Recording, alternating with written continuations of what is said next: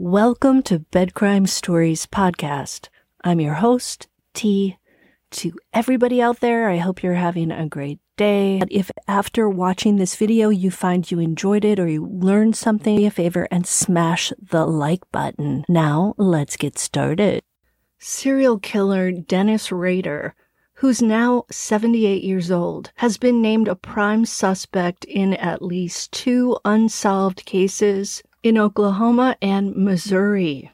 Back in 2005, Rader was finally caught after 2 decades of eluding the authorities. He confessed to 10 murders and told the cops where they could find his stash of trophy or mementos from victims. Rader had built a false bottom in the family home's hallway.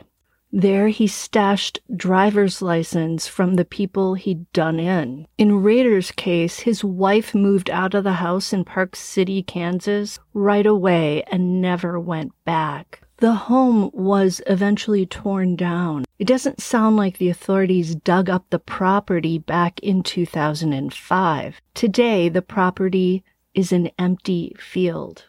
Well, I shouldn't say empty because it sounds like there are criminal treasures hidden in the ground. Unbeknownst to Rader's family and to the authorities as well, Rader had buried some items associated with his crimes in the ground under a metal shed he'd put up in the backyard. Before he built the shed there, he poured concrete slabs on the ground. And before pouring the concrete, he dug up the ground and stashed some items in it. Starting in April of 2023, deputies from Osage County, Oklahoma, went to the old Rader property in Park City and dug up portions of the yard. During the April search, a pantyhose ligature said to be old and tattered was found. The pantyhose had knots in it that the authorities said, quote, would go probably around the wrist or ankle, end quote. Then this Tuesday, deputies were back in Park City, searching the property again. During this latest search, more things were found that the authorities are describing as items of interest. The Daily Mail has reported that these things included, quote, binding-type items, end quote. It sounds like more mechanisms that Rader used to harm and control his victims. Carrie Rawson, his daughter, told the Daily Mail that she always wondered if her dad could have hidden trophies or other evidence when he buried one of the family's dogs in the backyard in the 1990s. Yesterday, Osage County Undersheriff Gary Upton revealed to the public that their investigation has led to additional unsolved murders and missing persons cases that are possibly connected to Dennis Rader. Upton said the search of the property was, quote, closely tied to the disappearance of 16-year-old Cynthia Kinney, who was reported missing from Oklahoma in 1976, the year of the American Bicentennial.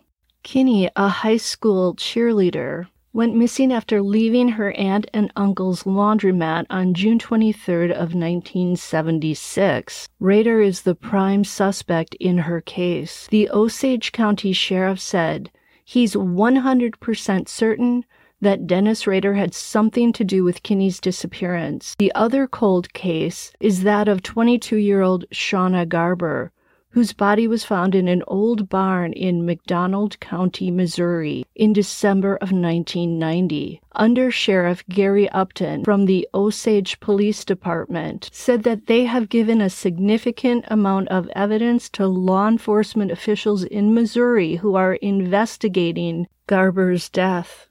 The authorities believe Rader is involved in Garber's homicide due to evidence that was found during the recent searches at the Rader property. Sounds like some trophies associated with Garber may have been located. Rader, who can't seem to stop talking about his crimes, at least to some extent, which is why he got himself caught finally after 20 years of flying under the radar, no pun intended, apparently told others that he'd hidden trophies from his victims decades ago that had never been found. After learning about this, the investigators were keen to check out the ground under stone pavers that sat below the metal shed Rader built in the early to mid-90s in his yard. Note that they did not expect to find human remains on the now city-owned property. So they weren't looking for bodies, they were looking for items. Side note, Rader sent a letter last month to Fox News in which he compared himself to Gilgo Beach suspect Rex Heuermann. Rader called Heuermann a clone of himself. Sounds like Rader approves of Heuermann's alleged ability to lead a double life and hide his crimes for more than a decade and possibly longer. I wonder if Heuermann heard about this. If so, I wonder how it makes him feel to get Rader's seal of approval. Rader's daughter, 45-year-old Carrie Rawson, who hadn't seen her father or spoken to him in person for 18 years, went to visit her dad this summer on 3 separate occasions. Starting in June, she spent a total of 3 hours with him in both June and July. She said that she first became aware of new cold cases linked to her dad in January of 2023. That was when she learned about her dad being suspected in Cindy Kinney's disappearance. Then this June, Carrie learned that her dad was being looked at in connection to Shauna Garber's death. Since she learned of these new cold cases, possibly connected to her father, Carrie has been working with detectives from Osage County, Oklahoma, to try and coax information about Cindy Dawn Kinney out of her dad, as well as info about Shauna Garber's death. The authorities had hoped that Carrie could help break her dad down and get him to reveal additional details about the crimes. Rawson said that when she went in to see Rader at the prison, it took him a while to realize who she was, and he was shocked by the visit, as she hadn't told him she was coming. Part of him not recognizing his daughter immediately may be down to his now poor eyesight. Carrie described her dad as fragile and said that he's lost 7 inches. I'm assuming she meant in height. He's in a wheelchair and is, quote, pretty much rotting to his core, end quote. Rader was wheeled into the visitation room where Carrie was waiting, and he was in shackles. He was able to give her a hug and a kiss on the cheek. Carrie said it was like a reunion. She also said, quote, I hadn't had contact with him for 18 years besides letters. To sit across from him was quite staggering. End quote. Sounds like the years of incarceration have taken a toll on Rader. Couldn't happen to a nicer guy, right? Carrie told thedailymail.com that she doesn't know how much longer her dad is going to be around. Despite his physical fragility, however, Rader, according to Carrie, is still sharp as a tack. She said he was, quote, coming up with alibis. I mean, he could tell I was there for answers. It was surreal. Rawson also said that it was the first time she'd seen her dad drop his mask. And I think what she meant was his mask of the caring father and family guy to her. And he allowed himself, or he mistakenly allowed the mask to slip and showed her BTK, the serial killer. That had to have been a chilling moment. I wish I could ask her if she was afraid to go into the room to meet with him. I mean, I know he was shackled and he's fragile and he's in a wheelchair, but still that has to be scary. Unfortunately, when Carrie tried to get information about the cold cases, her dad played games with her and tried to lead her down rabbit holes. He also lied to her, which she didn't believe at first. When she left the room where her discussion had taken place and met with the investigators, who I assume were listening in on the conversation, they said her dad had lied to her, but Carrie asked them to show her the proof, which they then produced. Carrie said at that moment something to the effect of, then fry him. She's as disgusted as we are over his grotesque crimes and the games he continues to play. Although Carrie seems frustrated, she said she's planning on returning to the prison in the coming months for another visit. I'm pretty sure she is working hard to try to get the information out of him before he dies. It has to be infuriating to have a parent who lies to you about things like this. It reminds me of how Doomsday Mom Lori Vallow continues to dwell in her made-up land where she hasn't done anyone in or harmed anyone. Her son Colby has expressed how frustrating it is trying to get the truth out of her and finding she's either unable or unwilling to share it. Hearing about more cases that Rader may have been tied to makes me think that maybe serial killers should not be put to death. Maybe it's better to keep them around so that the authorities can continue to try and chisel information about cold cases they're suspected of committing. The families of those victims probably pray night and day for answers and justice. If you do away with the potential perpetrator, there goes your opportunity to possibly get those cases resolved. Now, let me tell you about Cindy Kinney's disappearance and what is known about Shauna Garber's case. Kinney's case was reopened in December of this year. Back in 1976, when she went missing, Rader was a regional installer for ADT Security and worked in both Kansas and Oklahoma. He was also involved in Boy Scouts in these areas. Sheriff Eddie Verdon of Osage County, Oklahoma, told KAKE TV News that a bank was having a new alarm installed across the street from the laundromat in Pawhuska, Oklahoma, that belonged to Kinney's aunt and uncle. Cindy worked at the laundromat and was last seen there on June 23rd of 1976 when she left the establishment. Note that Kinney was a high school junior at the time and was very popular. She just made the varsity cheerleading squad. On the day she vanished, Cindy was wearing a peach-colored blouse and blue jeans. What's odd is that witnesses said she left the laundromat at 9:30 a.m. and got into a faded beige 1965 Plymouth Belvedere with two people inside. One witness said the two people were a man and a woman. Another witness said they were two women in their 20s. Oddly, Kinney left her purse and her drink at the laundromat, as well as a half-eaten donut. That would indicate that she intended to come right back. After Kinney disappeared, there were several reported sightings of her. She was supposedly traveling around southern Kansas with a religious group, but the authorities were never able to confirm those sightings. Another witness reported she'd seen a person named Hobart Green with Cynthia just minutes before she disappeared. But this alleged sighting was not reported until 1991, and the police have never said if they verified that sighting. In 1986, Hobart Green pleaded guilty to second-degree murder in the death of his baby son. Green is also a suspect in the 1961 disappearance of his ex-wife. Sounds like Green has now been ruled out of Kinney's case and Rader is the prime suspect. Sheriff Verdon said he decided to investigate Rader when he learned that the serial killer had included the phrase "bad laundry day" in his writings. That's so scary and creepy. Gary Upton, Verdon's undersheriff, said the new investigation, quote, spiraled out from there into other unsolved murders and missing persons cases. We sit just on the other side of the state line from Kansas and Wichita, which is his stomping grounds. And so, yeah, we were following leads based off of our investigations and just unpacked other missing persons and murders, unsolved homicides that possibly point toward BTK, end quote. Rader has been questioned about Kinney's case and Shauna Garber's too in the past, but he's denied doing them in.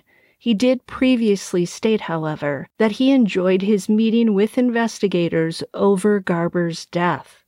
22-year-old Shauna Garber is slightly different in that her body was found after she disappeared. On December 2nd of 1990, the McDonald County, Missouri Sheriff's Office responded to a call at an old abandoned house on Oscar Talley Road. Once at the scene, they discovered a badly decomposed body. A pathologist estimated the deceased person was a white female in her mid to late 20s. Due to the extensive dental work on the person's teeth, the forensic examiners believe she was from a larger city. An autopsy revealed that the victim had been essayed, something was put around her neck, and she'd been restrained with different bindings before she died. In short, she'd been hogtied with nylon and lead ropes, coaxial and telephone cables, paracord and clothesline, and had died a very brutal death. The detectives deemed the remains grace doe because they believed it would take the grace of God to get the remains identified.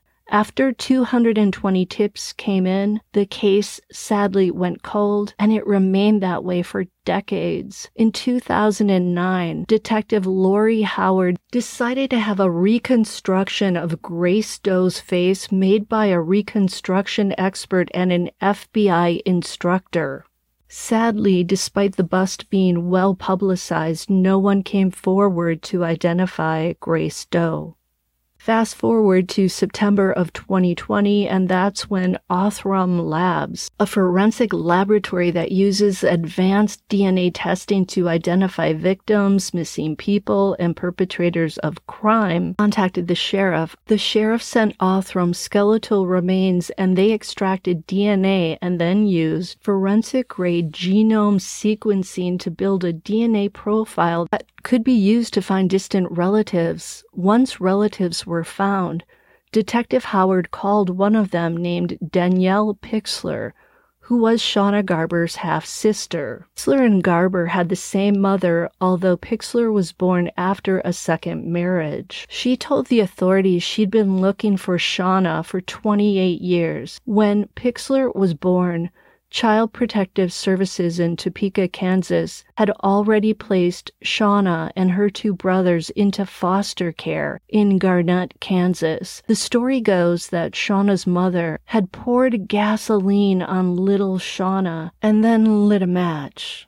You get the picture. Clearly, poor Shauna had a rough life from the very beginning. After foster care, Shauna was placed back into state care. Danielle had lost track of her half-sister Shauna after she left foster care. In February of 2021, Danielle agreed to contribute her DNA to the project, and a miracle occurred. She was a match to the DNA of Grace Doe. Finally, the body had a name, Shauna Beth Garber. After Shauna was finally identified, Danielle and one of her half-brothers, who was Shauna's full brother, later to rest in a white coffin in a cemetery in Buckland, Kansas. The story surrounding how Garber's body was found is equally interesting. In a 2012 interview, Detective Howard mentioned a story about a 10-year-old boy who may have stumbled on Garber's body before the local couple who called police on December 2nd of 1990. First, let me tell you about the couple. They were Randy and Linda Groller, and when they spotted a skull lying in the grass on December 2nd, they had been searching for cans. In addition to the skull, there were also other scattered bones as well as clothing.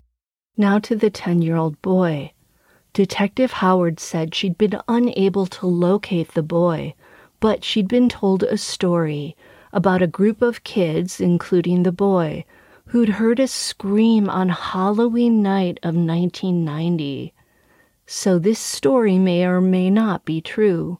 It sounds like it's true, but it's hearsay because the 10-year-old boy, who's now an adult, has never told the story directly to Detective Howard. According to the story, the boy and his young relatives were outside on Oscar Talley Road on Halloween night in 1990. The kids were on their way to a party nearby when a black pickup truck with a white stripe on the side drove by. Its color was faded, and the boy said he thought the vehicle was a 1970s Chevy truck. The truck was driving fast, and this is what caught the kids' attention because the road was not well traveled, and the truck had a very loud muffler. The kids heard the truck stop in front of the abandoned farmhouse, which was somewhere between 25 yards and 100 yards from where they were. Abandoned farmhouses should be on the list of the most scary places to go. They seem to figure a lot in true crime. Now, this farmhouse had very tall weeds surrounding it, and the land beyond it was deserted as well.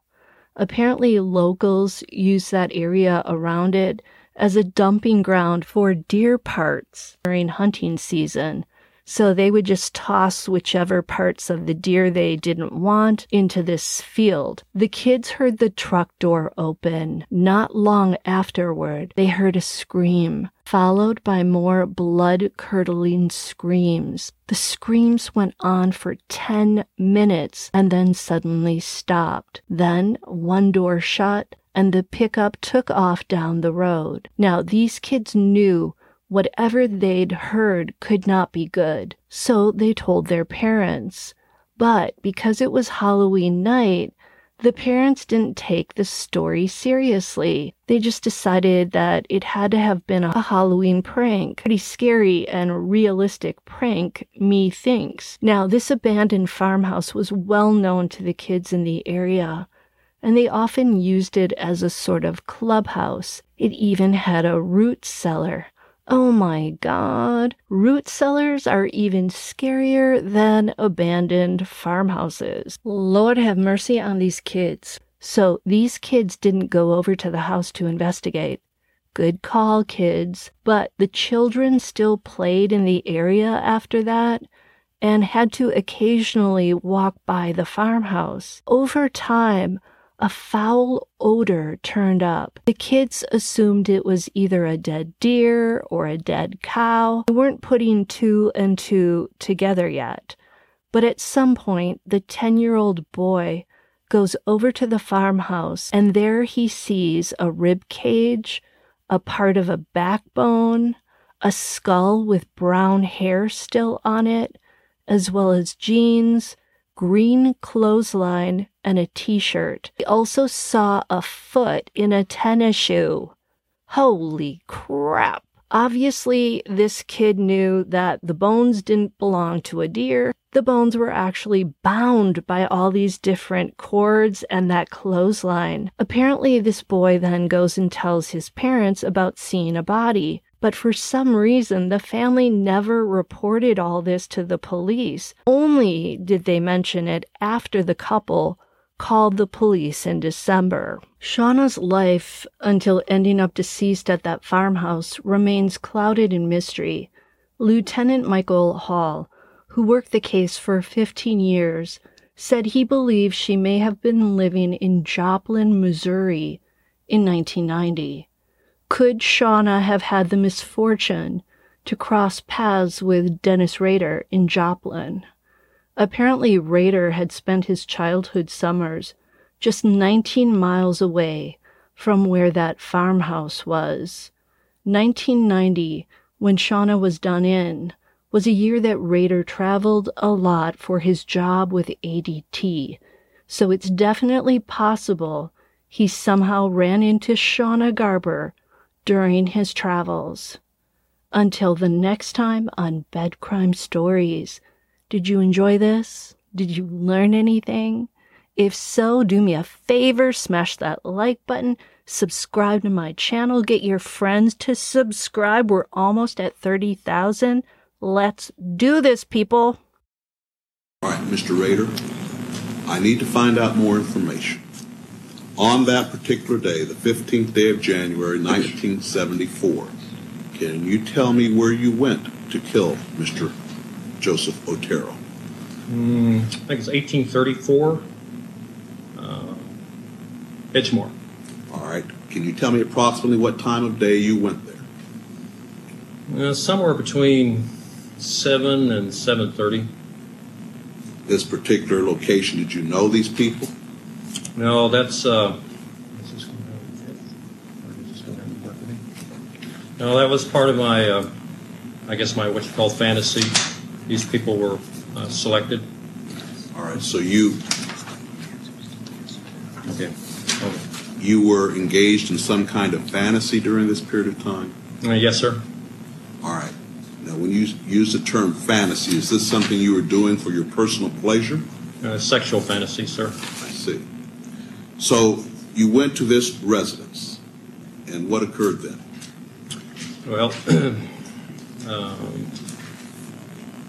I had did some thinking on what I was going to do to either Mrs. Otero or Josephine, and basically broke into the house, or didn't break into the house, but when they came out of the house, I came in and confronted the family, and then we went from there. All right. Had you planned this beforehand? To some degree, yes. After I got in the house, I lost control of it, but it was, in the back of my mind, I had some ideas what I was going to do, but I basically panicked that first day. So Beforehand, did you know who was there in the house? I thought Mrs. Otero and the two kids, the two younger kids, were in the house. I didn't realize Mr. Otero was going to be there.